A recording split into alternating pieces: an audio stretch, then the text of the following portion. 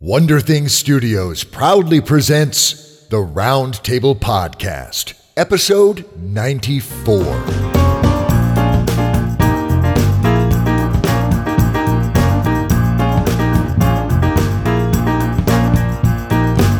Hello, literary alchemists. I'm Suzanne Church. And I'm Dave Robison. And you've tuned in to the Round Table Podcast. On the Round Table Podcast, we invite writers to come on to the show to pitch a story idea to us and our esteemed guest host. And then we go deep. We dive deep into the quagmire of the notion of idea, deeper and deeper to transform your raw idea into literary gold. Awesome. Yes, indeed. We're like the deep sea divers. We're like, oh God, what was that TV show with the submarine? Sequest. Oh, yeah, Sequest. Yes, that was awesome. I love that show. Yes, that's us. We're like Story Quest. We're diving deep. Suzanne Church, Canadian author, yes? Yes, indeed. yes. Appearing in many of the year's best of for that esteemed country. YA author and also sci-fi fantasy. There's really no limit to your genre inclinations, is there? No, I write it all. Sci-fi, fantasy, horror, young adult, adult. Yeah. Squeaky clean, rated R, the whole 9 yards. That's huge. That's awesome. And huge respect for that, because as I'm a little younger in my writing career than you or our guest host, and I find myself gravitating towards specific genres just as a comfort zone. And I think, as we discussed a week ago during the 20 Minutes With, that the more that you write, the more, not only the more stamina you get as a writer, but also I think maybe the more diverse your creativity can be in the context of the types of stories you write. Yeah, it's true. And quite frankly, not only do I write in each one of those genres, but a lot of my stories tend to have pieces of all of them together in the same place. Interesting. I think the very first short story I ever wrote was a sci-fi comedy mystery. If you're going to go just hit all the bases that you can. There you go. Mash everything together to see what comes up. That's so cool. Awesome. Well, let's dive into this. I'm keen to roll into the brainstorm, and we can't do that until we bring our guest host back. So, dear friends, fresh from a fabulous 20 Minutes With of just 7 days ago, please welcome back to the big chair here at the round table, Jake Bible. Jake, dude, it was a delight to dive into your creative process, your mojo last week. But, dude, I am seriously pumped at the prospect of brainstorming a story with you. Thanks for coming back, man. Oh, thanks for having me back. It's like coming home. Oh, that's sweet. Thank you. And for that, we're gonna stencil your name on the back of that chair. That's awesome. Great. Dude, you've got such a prolific canon of stories spanning so many genres, so many reader audiences, from mid-grade to YA to adult. And I know that with the head of steam that you have built up and the projects that you have in the works, that the months and years ahead must be strewn out before you like jewels on a path to Mecca or something. So indulge our listeners, if you would. Let them know what's coming up for Jake Bible in the coming weeks and months. In the coming weeks and months, I just had a deep sea thriller horror novel. Blood Cruise just came out last week. And that was a heck of a lot of fun. I mean, international crime bosses, deep covert black ops agents, high stakes poker, and then a tentacled blood sucking monster. I was going to say, throw tentacles into that. You've got to smash it. Yeah, you got a winner. There we go. Yeah. And then coming out next month will be Salvage Merc 1, which is about as opposite as Blood Cruise as you can get. It's basically about an ex-space marine who's now a salvage mercenary. And he's actually sent out to salvage the founder of the organization he now works for, who is lost in space. Ooh. So that's good Space Marine fun. That's what that is. And is that a standalone, or is that a part of the Bible verse? No, that it could probably fit somewhere, but I'm not being specific. It's definitely going to be a standalone novel of its, on its own, right? Cool. So tentacles and crime bosses, space opera salvagers. What else? There's going to be audiobooks coming out pretty soon. Metal and Ash, the third in my Apex trilogy, just came out. I'm going to have Mega 4, which is the fourth in my Team Grendel series. That's going to be coming out in audio shortly. And then I'm going to dive back behind the mic and start recording my own audiobooks. So all the ones that haven't been produced yet, I'm going to get out there and start putting them out because I've got so many people they love my beautiful voice. Whoa. So. Put on the brakes. Put on the brakes. Put on the brakes, motherfucker. Hey, you're making the rest of us look bad. You're like that new guy. You're like the new guy in the factory that doesn't understand that if you make 20, just what the rest of us make 10, you make. Oh, your ass. Well, no. See, now, hold on a sec. Now, Jake, I have heard you on podcasts and on blogs talk about how you don't have time to do exactly what you say you're going to be doing. And that is that your time would be better spent writing than being behind the mic. What changed? Well, producing my own audiobooks, which would be going through ACX, which, distributes to Audible and iTunes, somehow turns out to be lucrative. Oh, there it is. There it is. The time is paid for. Hello, mortgage payment. Yeah. There we go. Well, and back in the day when you were talking, when you gave up podcasting for a brief time, back then Audible and ACX didn't exist. That financial model of audiobooks hadn't been turnkey like it is now. No. Yeah. And I was podcasting novels for free, which was great. I mean, it helped get me on the map. And I still have good friends that were fans from that podcast to this day.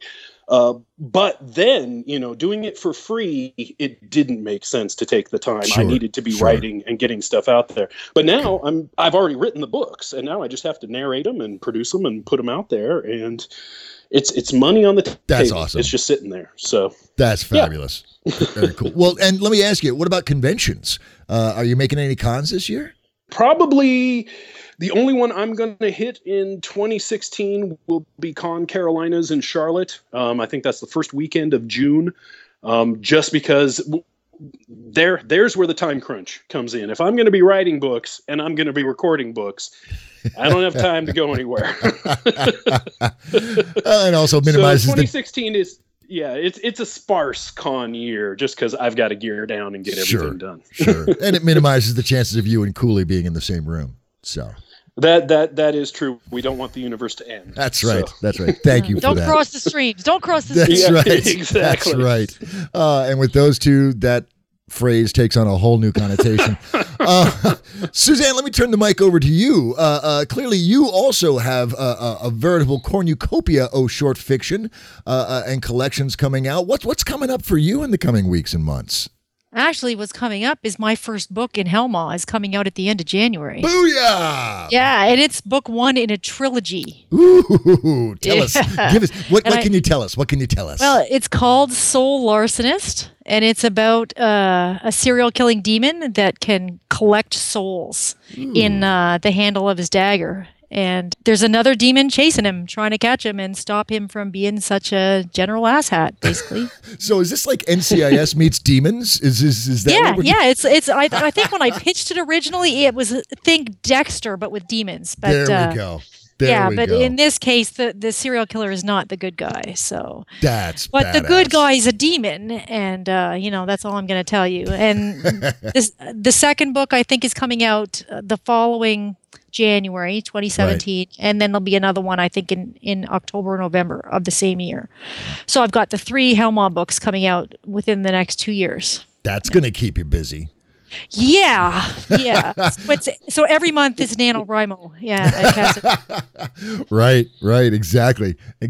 So no room for other little creative sidelines, maybe a short story or something in there? Do you think? Yeah. Well, I'm writing a couple of short stories in the Helma universe. One that's going to be an adult story, and one that's going to be more general population kind of thing. And I'm also writing another fantasy story in the Yonder Librum universe in one of Ed's fantasy worlds, and that's coming out in 2017 as well.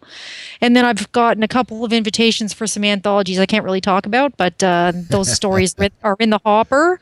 And I came up with one. What a lot of people don't know about me is I have a math degree. I have a degree in mathematics. Ooh. And I've never really used the math in any of my short fiction, but there's a story coming up that I finally got an idea of how to incorporate math and speculative fiction together, and I think I'm going to see how that turns out. See, nerds and geeks everywhere just went squee. That's awesome.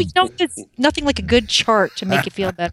Yeah. Well, and that's the cool thing about the Under Liberum project too, is that, whatever you feel like writing, there's a market right there. Once you're in the sensorium of creatives, the doors are wide open, and you can write and publish a whole raft of tales. That's fabulous, Suzanne. What about cons? Do you do conventions at all? I used to do a lot of conventions. I've been to Dragon Con a whole bunch of times. I've actually worked for the Daily Dragon, the newspaper at Dragon Con. And I was supposed to go to Gen Con this past year, 2015, but I injured my knee. I tore the meniscus in 2 places in my knee. You took an arrow in the knee, didn't you? Yeah, pretty much. That's exactly the problem. I used to do this until I took an arrow to the knee. Yeah. So since I've done the whole, bang up my knee beyond recognition thing, I've really had to kind of rethink my con schedule. And I actually canceled a whole bunch of appearances in 2015 because of the knee. And I'm now kind of rethinking, focusing on the writing and less conning, even though I really am missing it so far. But I'm going to try to mesh the two together. I'm actually going to ICFA in March. ICFA? Which I've never been before. It's ICFA, the International Conference of the Fantastical Arts or something. I forget what the four initials. That sounds cool. I've never But it's heard March of that. break, and it's in Florida. No I brainer. live in Canada, okay? March break, Florida. This is a good thing. Especially for a Canadian. It's like, yeah, I'm ready for a break. Let's hit Come Florida. March, I just want to keep driving south. And it's interesting that another one that I've considered going to several times is Con Carolinas. And a bunch of my friends go to that convention that used to go to Dragon Con, but don't go anymore because the crowds are so crazy. Yeah, now you go. You got a friend there. You got Jake there.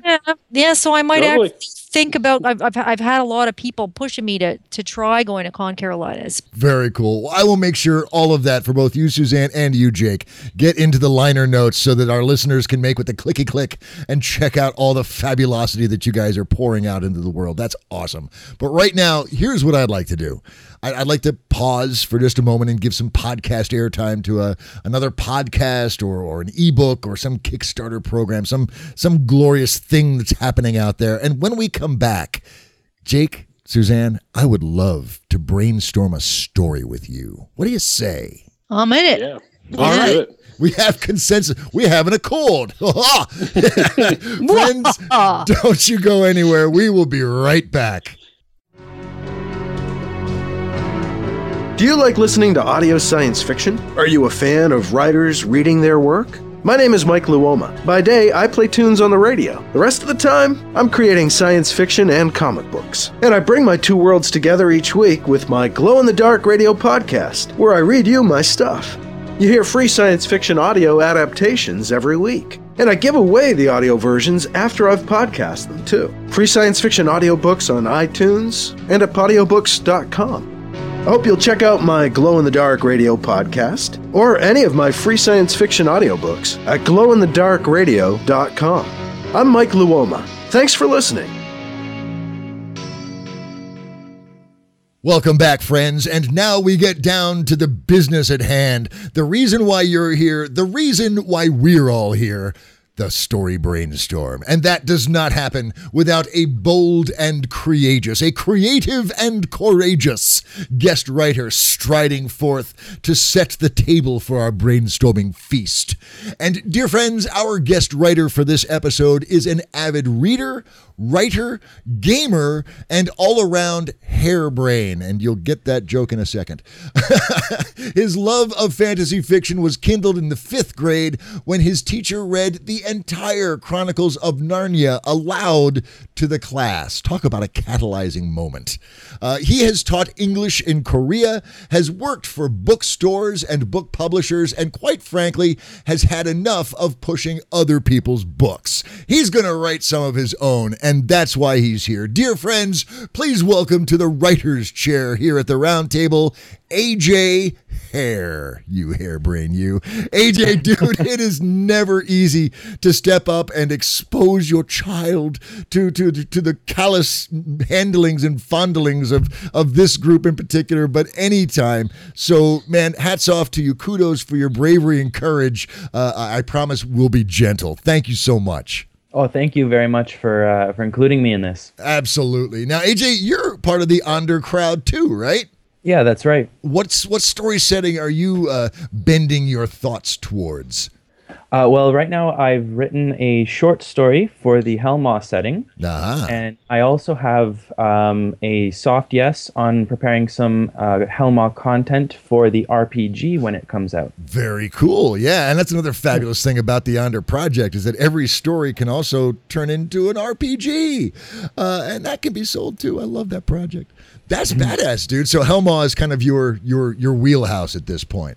Right now, yes. Having looked at all of the stuff on Onder Librum, it's just so, as I say, I'm harebrained. I want to jump into everything, but one thing at a time. Understood. I think that's prudent. And I think I'm really kind of keen now to figure out, to get down to the business at hand. You know how this works, AJ. We give you 5 to 8 minutes. Introduce us to your story. Give us the title, the genre, give us a tagline, give us the themes of the story, introduce us to the world and the characters, give us some basic tent poles of the story, and that will kick us off into a conflagration of a brainstorm maelstrom. So I'm going to get out of the way. I'm done talking. The mic, sir, is all yours. All right. The title of my story is U of Zed. It's a zombie apocalypse story with a twist. It'll be written from the third-person perspective and follow the main characters. I've yet to decide if it will turn out to be a dark comedy, drama, or possibly even a tragedy, and I hope that the brainstorm will help me determine which is the best fit. My hook line is, an unambitious frat boy must discover the will to help others and save the world from the zombie apocalypse before he succumbs to the affliction himself. The themes in my story involve self-discovery, redemption, and not judging a book by its cover. U of Zed is set in the present day at a fictional university somewhere in the United States. A natural pheromone is discovered that increases activity in the brain's frontal lobe.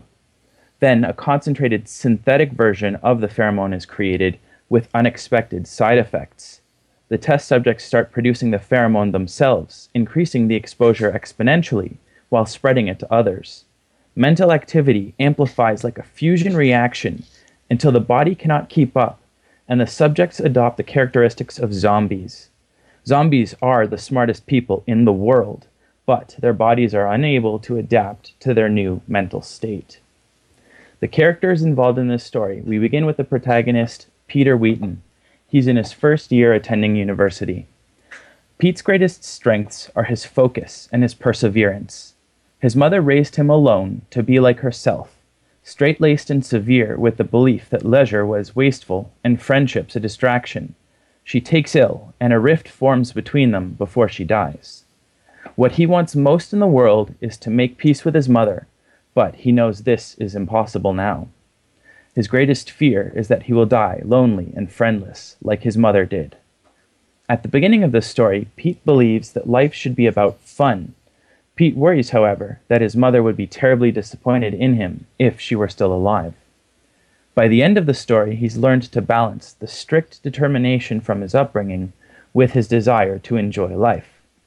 The second protagonist is Kim Scotts, the graduate student who discovered the pheromone. Her greatest strength is her positivity. She loves to travel and wants to live life to its fullest. More than anything else, she wants to make the world a better place. And her greatest fear is becoming stuck in a particular place. At the beginning of the story, she is optimistic and idealistic. She trusts too easily and shares too openly. By the end of the story, she has learned that there are people in the world not to be trusted, and that money can have a profound influence over the integrity of others. The primary antagonist of the story is Dr. Calding. He is a doctor of neurology and a professor at the school. His greatest strength is his ability to lie. He's a schemer, adept at stealing credit from and deflecting blame to others. His greatest fear is losing the upper hand in any situation, and he wants to be rich more than anything else in the world. At the beginning of the story, he is greedy and believes that the ends justify the means. By the end of the story, he's learned that, as good a liar as he is, there are times when the truth must be told. A second antagonist is Landon Gentry III, a 4.0 Dean's List varsity quarterback and head of a trust fund upper crust fraternity. His greatest strength is his charisma. He revels in the attention and deference others show to him and is angered by those who fail to show him the respect he believes he deserves. He wants to be respected and feared more than anything else in the world. And his greatest fear is that someone else will upstage him and he will be forgotten. At the beginning of this story, he is arrogant and conceited. He believes himself to be peerless. At the end of the story, he's a zombie, but if he is cured, he will both be thankful and resentful that he was saved by Pete. Now the story of U of Z. The story begins with the establishment of a feud between Pete and Landon in Dr. Calding's introductory psychology class. Landon shames Pete in front of the class, but Pete stands up to him. Landon is furious there's someone he cannot intimidate. Their fraternities, who already have a history, immediately become involved. The story shifts to a meeting between Dr. Calding and Kim Scotts. They are discussing her research of the pheromone.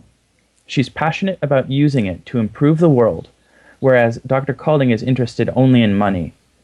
He synthesizes a concentrated version of the pheromone on his own. He then exposes students to this synthetic pheromone without their knowledge. Dr. Calding rationalizes the action as necessary to have his results before Kim. Landon, who had the highest exposure to the pheromone, shows signs of increased intelligence immediately.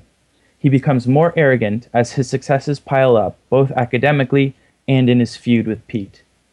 Dr. Calding is thrilled to see the results, so he contacts the CIA to sell them his product. He then observes that the GPAs across the school are improving. He suspects that Landon and the other test subjects spread the pheromone to everyone they come into contact with. Dr. Calding is disappointed that his product is now going out free of charge to everyone, until he realizes that he's been exposed to it himself. Pete is also annoyed by his fellow students' productivity because it reminds him of his mother's determination. Painful memories are brought back to the surface, so he pushes them down again. Eventually, Landon's body has a difficult time keeping up with his mind, and his actions become uncoordinated. He stumbles, mumbles, and drags his feet. He is taken to a nearby hospital for treatment, followed by the other test subjects. The hospital staff are unable to diagnose, so they contact the Center for Disease Control. Dr. Calding visits them in the hospital to see for himself what his product has done. He is present in the hospital when Landon enters the final stage of transformation. The rest of the university degenerates, and the campus is now full of zombies. The CDC and the CIA become involved and put a quarantine around the school. Observing that he is surrounded entirely by zombies, Pete tries to leave. He kills zombies along the way, believing them to be mindless undead like in shows and in movies. He finds that a fence has been built, and the soldiers block his exit. Kim returns to campus, where she meets Pete as he's trying to leave. He explains the situation, so Kim calls Dr. Calding and learns that he stole her research. She's devastated, and her ability to trust in others has been shaken. Dr. Calding has no idea of how to fix things, but tells her where she can find his laptop where he made notes. She despairs at the realization that her discovery has now been used to destroy the world. Pete realizes that no matter how little he does, the affliction will eventually win out. Knowing that the affliction accelerates the more he thinks, he focuses on one thing at a time. He navigates his way around campus to retrieve Dr. Calding's computer, and after a harrowing chase, he is able to deliver the notes to Kim and convinces her to help find a cure. As she experiences the effects of the pheromone, she makes brilliant discoveries, but her mind begins to accelerate to a point beyond her control. Pete uses the lessons he was taught by his mother for focusing on a single task at hand and seeing it through to completion. With the techniques taught by Pete, she is able to focus her mind and find the cure.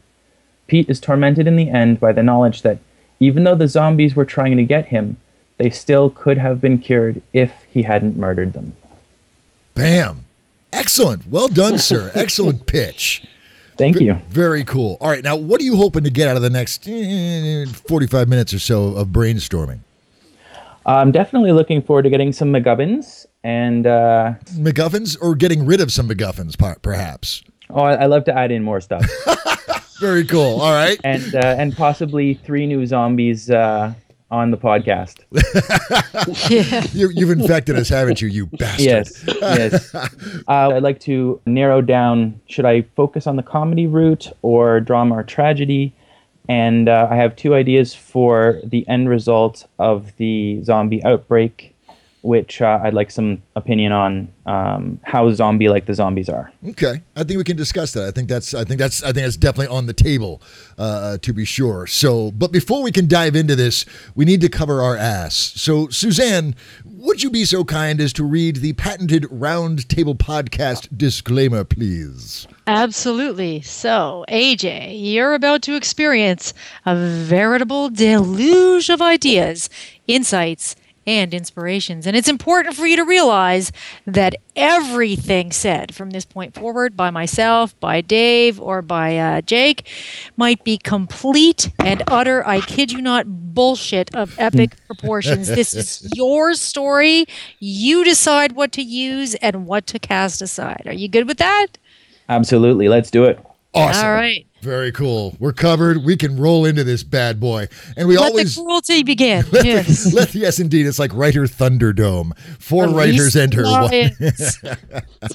And we always kick it off with a quick once around the table, just to get some first impressions, establish some talking points for later in the brainstorm, and to ask some questions of AJ about things that maybe didn't necessarily make sense in that first go around. And we always start with our guest host. So Jake Bible, start us off, sir. What were your first impressions of AJ's story, and did you have any questions for the gentleman?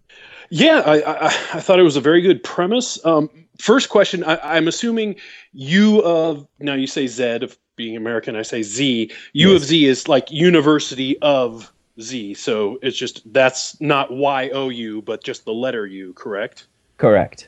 Okay, yeah, you bastard. That's a great title. That really is just, I can see the cover and everything. I was thinking the Good same title. thing. Yeah. That's just like, oh, why did I come up with that? From the guy who came up with the Z-Burbia. Yeah. Yeah. I tip my hat. Thank you. And I guess my other question, and this may come up later, but the zombies that you've created, are they flesh eaters? Because I didn't quite hear that, I don't think, or maybe I missed that. No, I didn't hear it either. I do have 2 different ideas, and I would like to run them by you. And Go ahead, which real one quick. you- Real quick. Toss them out. All right. At some point, the zombies would need to feed because they are still living. They are not undead. So yes, there is the potential for feeding on other flesh because zombies eating zombies is the closest flesh that they can eat. The other option I had thought of was, since they are still human living flesh, at some point they would eventually starve themselves to death. And there would be this apocalyptic pandemic across the world. It's an extinction event. What do you think, Jake? Which one are you gravitating towards? That's well, they're two totally different things. We can That put a really pin. depends on where you. Let's Yeah, put a pin that's- in that for now. We'll talk about it after, Yeah. once we get into it. Cool. Cool. Exactly. Yeah. Very cool. Then I'll turn it over to Suzanne. Suzanne, first impressions and any questions of clarification. Yeah, my first question, which is kind of a what if question more than a clarification question, was, does the mother have to be dead? Because if you do decide to go the comedy route, I think there would be more room for comedy if he occasionally has to interact with his mother throughout all this. You know, That's a good point. That's a good point. Yeah. Mm-hmm. Yeah. She doesn't have to. You're absolutely right. I can imagine care packages coming delivered to his dorm room as running from zombies. yeah, or the phone call. You know, I hope you're studying really hard. Mom, I'm being chased by zombies, but I really need you to focus on school. You know, this grab is a really machete. important. Don't grab a baseball bat. Grab a Exactly. machete. It's much more practical. I like that, Suzanne. I think that's a great idea. Any other questions for AJ as you move forward? No, I think I'm curious to see what the others have about some certain segments, but I'm gonna wait and feel the pitch kind of fill itself out a bit more. I think that's a good idea. I think, hold your cards close. You never know what's going to come out. Yeah. This is poker. That's right. Story poker, plot poker, baby. AJ, I love the frame that you built this on. I think a zombie apocalypse makes sense in a college campus. I don't know if that's been done before or not, and if not, holy crap, dude, do it. I think it's very cool. One thing that struck me was the idea of, before they become zombies, they become very, very smart. And I think in one of our conversations before the show, you had mentioned that when you're smart and you think a lot, you accelerate the contamination. You become a zombie faster. So smart people are more susceptible to this than stupid people, right? Absolutely. Well, it's more the amount of thought that goes on, the rampant ideas. Right. And those who are kind of mellow and lethargic just don't happen as quickly. So everybody on the call right now, we're fucked. We're all going to turn into zombies. Got it. What strikes me is that this could be a very cool satire, a mashup between Idiocracy and the commentary of Idiocracy and Animal House, which kind of had the same themes as well. But that, again, that was my first impression. We can put a pin in that as well. I did have a couple of questions. We answered the zombie one, so that's cool. Calding's background, and Landon's both. Calding's afraid of losing the upper hand, and he wants to be rich. Why? Yeah. What is it about him that makes those things a goad for him? I haven't really delved that far into his backstory to come up with a decent answer. So cool. Maybe that's something we can work on. Definitely. Cool. And my biggest thing was some of the characters, their foundational components maybe can be shorn up a little bit. Kim in particular doesn't seem to have a lot of agency, and I have some ideas on that. I'm sure Kim and Suzanne do too. And Pete also doesn't seem to figure as prominently in the narrative as being first protagonist. He kind of needs to be involved in everything at some point. So maybe we can look at that as well. Why isn't Pete affected by, but Pete looks around and says, holy crap, I'm surrounded by zombies. I got to get out of here. Why isn't Pete a zombie too? Well, he has the underlying pheromones in him, but because of his leisurely attitude, spends time and watching TV and that kind of thing, his brain is on a lower function than most of the rest of the school. So he's being looking at a slacker saves him. Absolutely. There's a message. I love that. I think that has some potential too. All right, very cool. Then let's dive into this. Jake, where do you want to start off, man? Where do you want to dive into this and start tweaking and adjusting? Well, having written a couple zombie books myself, I think you have to define what the zombies are going to be, what their characteristics are going to be, what their motivation is going to be, what you really have to. They're going to be the fuel that's pushing this engine of a plot along. So you have to decide: are these going to be flesh eater zombies? Are they going to just waste away? Are they more your classic, like original hoodoo voodoo zombies where, the conscious mind is trapped inside the shambling body? That has to be kind of decided. Well, and Jake, how does that affect the story? And that might help in terms of making a choice as we move forward. Well, what does that do to the story when we decide? Well, it's the classic, question is fast zombies, slow zombies. Okay, so let's assume, zombies, they eat flesh, they eat the living, they're the undead, whatever. When I wrote my novel Dead Mech, I had to have fast zombies because the heroes were in these 50-foot tall, robot mech armor, and slow zombies wouldn't be adversaries. Stomp along, squishing zombies. Yeah. There's no story there. It's over real fast. So they had to be fast zombies so they could literally swarm and overpower these giant war machines. So that's where you have to decide. I mean, well, it seems what type of zombies they're going to be is going to dictate how these characters act, how the plot moves along, how the outer community, how the government reacts, how everybody reacts to them. Well, and I think given the physiology that AJ laid out, that basically it increases frontal lobe and there's this peak of creativity and excitement and thought, and then you kind of burn out. I'm thinking, it kind of makes sense that, the body is now craving brain juices in order to sustain that heightened level of mental activity. So it makes sense that they would go chomping on brains, because that's a great source. It does. And actually my first instinct was to make them slow and fast zombies. Slow, as they're just moving around and everything until that hunger kicks in. Ooh, nice. And then they're like, I need that brain. I am cracking that skull open. I am going to chase that mofo down until I'm getting a taste of that cerebral cortex. And that's, that adds, you have variability. So you can have your protagonists, dealing with their slow state. Mm-hmm. And you can have the protagonist dealing with the fast, oh my God, he's going to eat my brain state. Yeah. It gives you different, story chances there, directions to go. And so you also slow it down. You also have smart zombies. They're not dumb either. They're they might have some hampered brain functions, but they can be fast and they can be smart, which makes them uncharacteristic zombies. What do you got, Suzanne?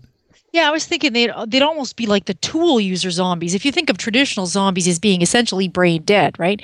Mm-hmm. They're just staggering around. They're not really capable of thinking things through. But if these are really complex thinker zombies, right? Yeah. They could create traps for humans. They could build the little spike hole and cover it over with a mat. The kinds of things that we would traditionally use to catch a zombie or stop a zombie would be the tools that the zombies would be using to catch humans. Yeah. It would be, a reversal of roles, so to speak. And depending on the skills that get accelerated, you could have like zombie painters who are painting perfect landscapes that fool. That you just run into the wall thinking it's the way out. Right? Exactly. And as you were talking about that, I was thinking, God, the first thing that the smart zombies are going to do is they're going to take over the nuclear physics wing of the school and create no, we're not going to create mechs, but they can start creating some a wormhole to another planet. Well, I'm thinking they could be creating some incredibly high tech, which would then, with the government coming in, maybe the government doesn't want to put them out. Maybe they just want to control them and use the tech that they're creating. Capture them and use them to yes. create tech, right? Exactly. Because the basically, the humans would be, just kill them. I don't want to be eaten by them. But the CIA and the CDC would be like, let's capture them and study them. Think of all the cool stuff we will learn if we catch one of these. Right. There's also, you could go with the plot of while they're still functional, they've created something that's basically a doomsday device. And then they progress so far that they're no longer functional. And now the government's like, we need to help find a cure. We need to figure it out because we need these bastards to shut this down. We don't even understand what they've built. Exactly. Well, I was just thinking, your main protagonist, this Landon guy, right? He's the classic frat boy that we all despise, right? He's got 1,000 followers. He's got these minions. Everybody looks up to him. He's so smart. He's so great. He's Mr. Football. He's everything, right? Imagine if he's like the leader of the other zombies, and he's the key organizer, right? Like, because he's one of the first ones to become a zombie. So you would think that his abilities, his powers, so to speak, his zombie powers would be more advanced than everyone else's because he's had longer for them to brew, right? Nice. Mm-hmm. Yeah. So he could be the ultimate villain in the sense that, not only is he a zombie, but now he controls all these other zombies too, because they were his minions before and they're going to become his minions again, but in this new kind of darker, crueler way. Right. And you could even have a progression, an escalation halfway through where Landon, because he was like one of the first exposed, manifests some, telepathic zombie power or something. I don't know. But work, build in an escalation that these guys aren't done evolving, that the virus reaches this larval stage and they think they killed Landon in Act 3, Scene 1, thank goodness. But no, he's just morphing into the uber zombie that comes out at the end. Yeah, God, so So much fun. And just imagine a whole frat full of guys that have perfected the art of hazing, right? Who are now zombies coming after you to eat you. They're not just going to haze you; they're going to eat you. I just had a thought. What if Calding is Landon's father? And Calding, at some points, because and I like that because it brings up a parallel between Landon and Pete. Right. And maybe Landon and Pete Pete is obviously dealing with his mother's expectations and her lifestyle and trying to become himself, which is what you do at college, and is rebelling dramatically, almost violently against his mother's precepts. Maybe Landon's kind of doing the same thing. I don't know. I like the idea of having a parallel where Landon and Pete can actually have a similarity and a connection of some kind. Right. Just tossing that out there. There's different places that you could go with that. He could be his faculty advisor. He could be, the mentor that sponsored Landon somehow in some big corporate whatever. They're buddies on the golf course, something, right? There needs to be a connection there. Why did he choose Landon first, right? That's the big question. Why was Landon chosen? Right. Okay, I do have an answer to that. Okay. I guess I dropped it off of the pitch, but he was supposed to be, Landon is supposed to be the TA. Oh, he's Calder's TA. Okay. Okay. Yeah. So they have a a working relationship between the two of them. Well, and that could be more than just that. That could be, maybe Calder sees him as a mentor. Maybe Landon sees Calder as a father figure. There's opportunities there to build those parallels in, I think. Or Calder sees Landon as funding source. If he is this, rich kid, and he comes from money, then Calder sees him as making him a TA to butter him up because really he's trying to get to his family's money. Right. Yeah, he just wants those pockets, those deep, deep pockets. He just wants those deep pockets. Yeah. I like that. I'm concerned about the two protags. I'm concerned about Pete not being as involved in the narrative as at least I feel a protagonist should be. There's not enough opportunities for us to see him in action and see his evolution as a character. And I'm concerned about Kim because she doesn't have a lot of agency. A lot of things are happening to her rather than her initiating anything. She's told stuff. She needs Pete to get through the final thing, whatever the final thing is. And I'd like to kind of turn her around. Jake, do you got any suggestions for either Pete or Kim? Yeah, no, I think Kim should actually be the focal point, not necessarily the protagonist, but she's the one who brings about whatever the climax is between Pete and Landon. Make her, if Pete's the slacker and Landon's the super successful scion and on all of this, make her the middle of the road. Make her the happy medium kind of between those two. That would be a way to actually give her a lot more. She's somehow having to deal with Pete, who probably frustrates her like insane, and Landon, who could probably disgust her on certain levels too. But she's good enough that she can bridge both of those worlds. Right, exactly. And then as for Pete, we had talked about the mom not being dead. What if she is in a coma in the university hospital with life support and all that, and he just slacks watching her TV in her room and is basically constantly having a one-sided conversation, but maybe a two-sided conversation where he provides her answers himself. That's interesting. If you want to get into the comedy and the satire, I mean, that would be great. Then you also have the parallels of her in a comatose vegetative state, which sort of parallels what ends up to people turning into zombies. Right. Yeah, and you could almost be tempted to believe that perhaps the mom could be saved or cured or pulled out of it if she would be infected, right? Because her brain would work faster. Because she would have the same genetics as Pete, so maybe there's something there. The reason he's not being affected somehow, you can go a little deeper into that too. But then still just totally explore his slackerness. And it also gives Pete a reason to stay on campus. He needs to save his mom. Yeah. And he doesn't have to. He doesn't want to run away. He can't. And that's a great crisis point. It's like, oh shit, the zombies are here. I got to get out of here. Oh, my mom. And now all of the angst and anguish and damn it, I'm Mom, you're just crazy. Now it's do or die. And he makes a choice. That's nice. I like that. I like that a lot. I was also thinking when you were talking about the big brains before the zombie breakout were working on a doomsday project. Maybe see, here's one of the things. Even in the tagline, an unambitious frat boy.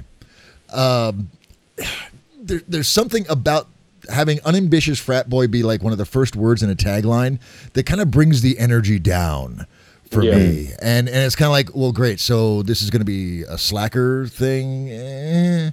Maybe, I like the idea of him rebelling against his mother's teachings, but maybe he's working. Here's what I'm ultimately getting at in the very long and roundabout way is that he's worked on that doomsday device.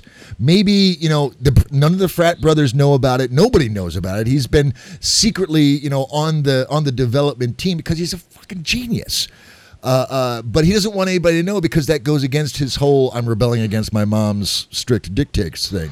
So in the end, when the zombies take over the doomsday device, Pete now is in a position to actually be a hero and go in and fix things because he's worked on the project. Right. Just a thought. Suzanne, what are your thoughts both on Pete or Kim? Any ideas? I was hoping that Kim would almost become more of a Ripley character. She starts off being the everyday woman who's just kind of there feeling out where she belongs and kind of backing off, kind of like the Ripley in Aliens where, I'm just a consultant, I saw these things are terrible or whatever, but I'm just going to watch and help you out, and then as she sees everything deteriorating, she's the one that steps up when no one else is, especially if Pete ends up being a little bit more of the unambitious side of things, right? She's almost the one that grabs him by, the shirt collar and screams, come on, man, it's your time, do something. Yeah, so, and then he can enlist, since she created the serum, she would be the one he could go to in terms of the possibility of a cure for his mom's coma. Yeah, exactly. So bring her in. I like that. I kind of also was thinking, at one point you said she calls Calder and learns that he stole her stuff. I'd rather her find that out on her own. Let's make her like Jason Bourne, and say, wait a minute. Before the outbreak starts coming up and symptoms are starting to manifest, I had hypothesized that this could possibly be one. And let her go in and dig in and find this out and have her kick Calder's ass. Or aggressively go forward and take control from him and kick him down, which would then drive Calder to say, oh, no, you don't. And he's going to go and like join the zombies and help his protege Landon and maybe inject him with another dose, which is just what he needs to become the uber zombie or whatever, as villains are wont to do. And, quite frankly, maybe she's also a little bit angry because she was supposed to be the TA.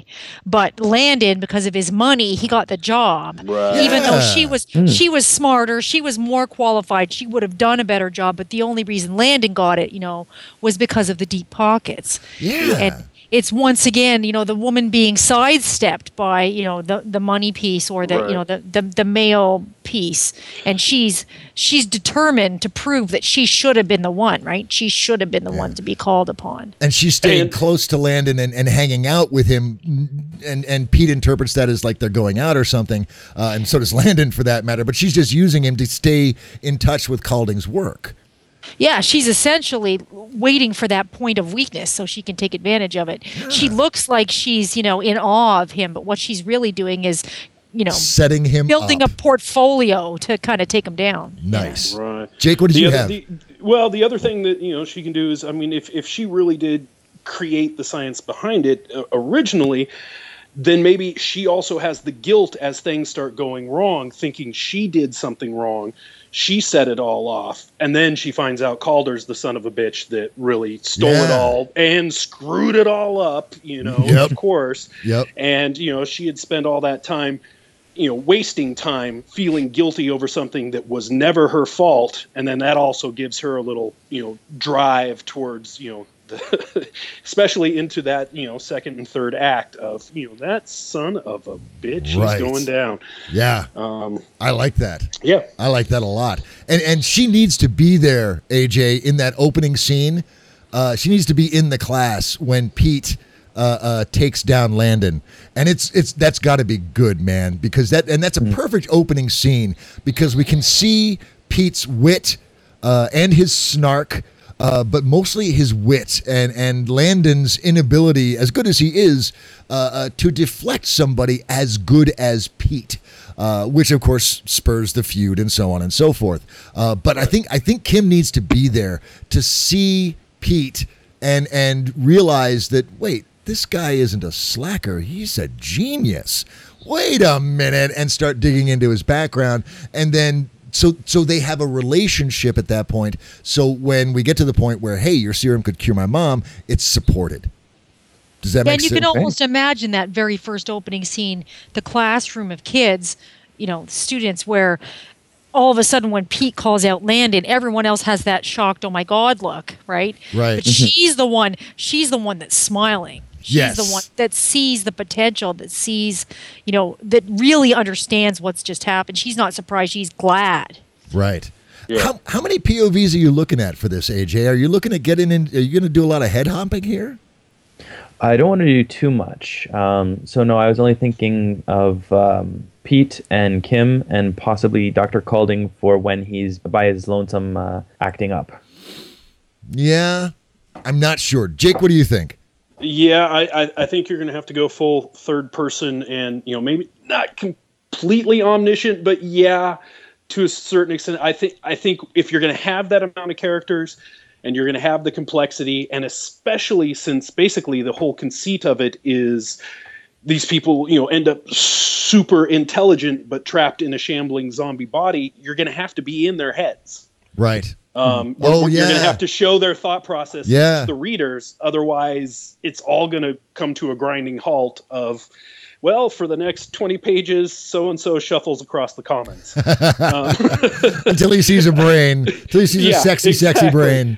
So, And then your reader wouldn't necessarily know that they're smart inside, even though because all that you'll see is the shambling from the outside. Right. Yep, exactly. So, yeah, I think you're going to have a few POVs. Yep. But a third person, maybe close or middle, I think that would work. Okay. Yeah. Suzanne, you down with that? Yeah, I mean, I've always been one to choose, write each chapter from one POV and decide which POV is the one that will show the most and entice the reader the most each time, right? Right. Yeah. Good point. Yeah. Yep. And Jake, I like your point about the being able to be inside the head of the zombies while that event, or was that you, Suzanne? I forget. Somebody was saying that. It was brilliant. But being able I said to, it. You I think it was Jake. Yeah, it was Jake. it's a collective brilliance. But Jake, what Jake was saying about being in the head of the zombies, I think that's going to be vital. Not only just to establish these zombies, and that's one of the very charming things about this story, I think, is that these zombies are unique in the history of zombie fiction. They do eat brains. There's a reason why they eat brains, and they're smart and they can be fast. They're like the triple threat. These guys are going to bring about the apocalypse. This is awesome. AJ, is there anything else you wanted us to dive into or explore? I'm sure we've heaped your plate of thought.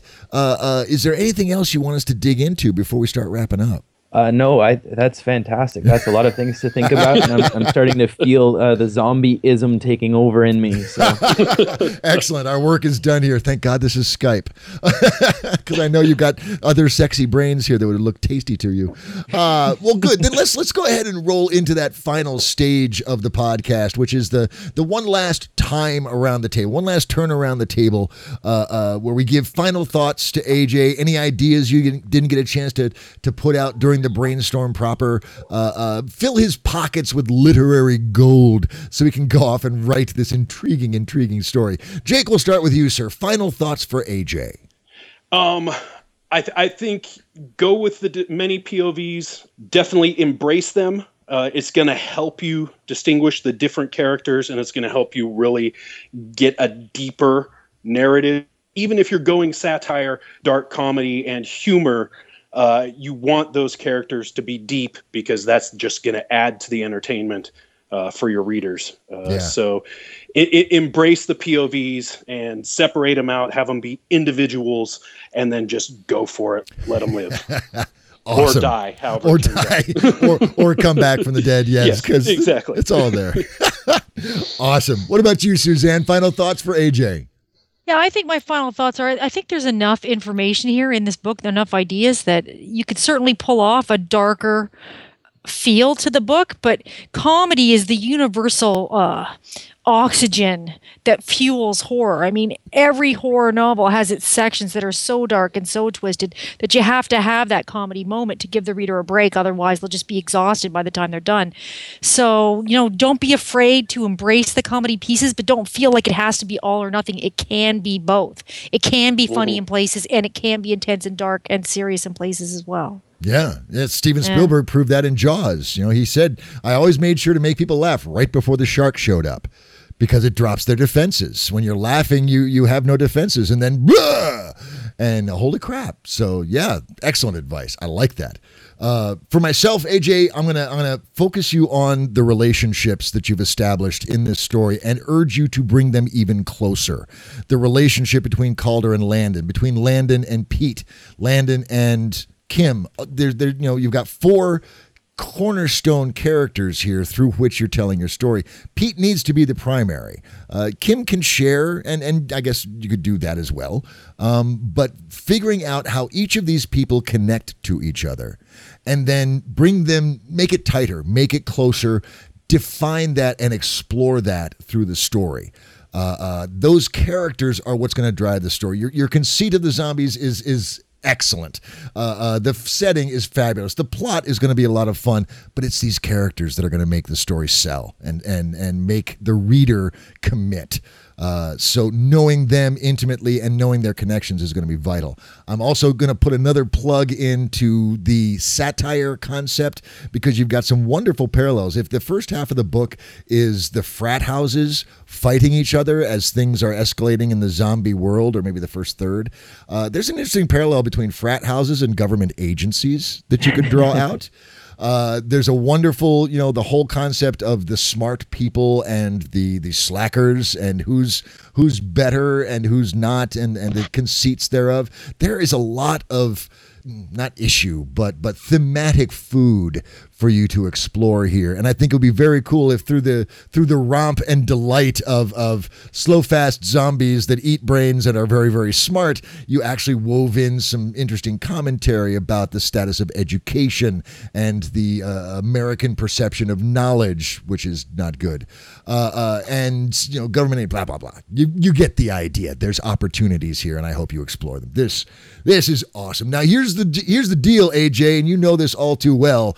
You take all of this literary gold, you put it to use, you write this story, and you put it out in the world, whether it's a PDF on your website, a free podcast that you put out to build a listenership and hopefully attract a publisher to sign you on, or a traditional pub thing with 6-figure contracts.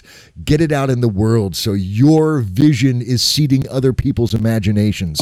And when that happens, let us know. We'll bring you back and we will knight you. We will make you a Knight of the Round Table podcast, and it'll be a kegger just to wrap up the college vibe. You down with that, man? Absolutely. Awesome. Very, very cool. Well, AJ, dude, you set a fine table. Obviously, this has been a lively discussion around the round table of the round table, and that doesn't happen unless there's good story food. So thank you so much for stepping up and offering that to us, man. This was a blast. Yeah, I had a great time. Good. Excellent. Our work is done here.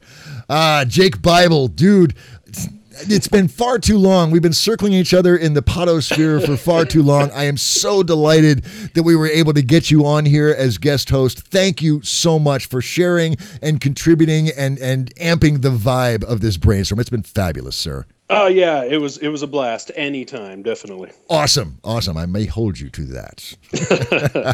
and Suzanne Church, well done, ma'am, on your first inaugural run as co-host. You're a natural at this. This has been a delight, and I am looking forward to trotting the Ander Librum paths with you and with all of you guys. But Suzanne, especially you, thank you so much.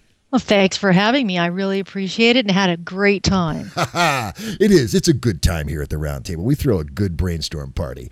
Well, friends, as long as we're doling out gratitude, thank you for hitting that play button, as always. Without you, we're just four people on a Skype line talking story, which obviously can yield some incredible results, but we share these things and make them a podcast so that you can catch some fire from them as well. And if you did, and if you're feeling the love, feel free to blog about us, spread the word, give a review on iTunes or whatever, but let people know about the Round Table. Let this fire of imagination spread across the world.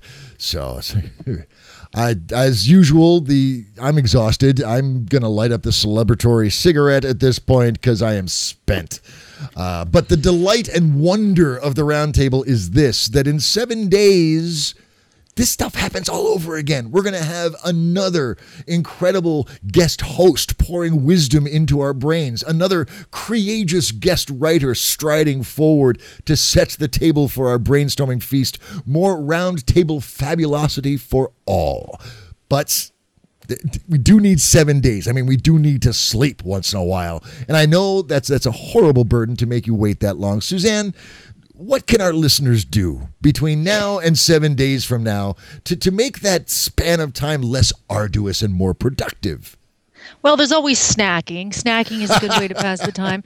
Yes. And then, of course, exercise to, burn the calories from the snacking. But it was interesting that after all this talk about zombies and all this talk about point of view, what we could suggest for our readers is go out and have a look at the book The Girl with All the Gifts by M.R. Carey, because it's a very good zombie novel that does an excellent job of telling a story from multiple points of view. That's excellent advice. Absolutely. And if you call it research, yeah. Exactly. And finding out how other authors succeed so effectively in their writing style is just a way to expand your own skills. That's sage advice, ma'am. And I will tell you, dear friends, as I always do, that you find what you're looking for. So, look for that top shelf. What was the beer you're drinking, Jake?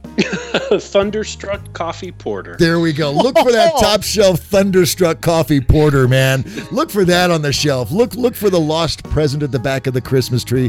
Look for that sweet, tasty goodness in the world. It's out there, friends, and if you look for it, you will find it, I promise. We will see you in just 7 days. Until then, you guys stay cool, stay frothy, and stay awesome.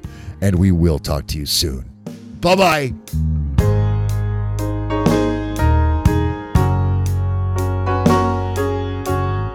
This episode of the Round Table Podcast is copyright 2015 by Wonder Thing Studios and is released under a Creative Commons Attribution, Non-Commercial, Share-alike license. That means please don't sell it, but you can share it to your heart's content. You can even use portions of it in your own productions, as long as you release those productions under the same licensing terms and reference us as the source. Theme music for the Round Table Podcast was performed by the Hepcats of Brotown: Gary Gold, David LaBroyere, Billy Nobel, and Matt O'Donnell.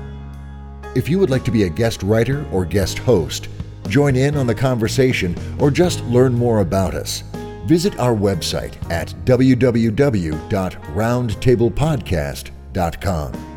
We're also on Facebook at facebook.com/roundtablepodcast and on Twitter at Writers Podcast.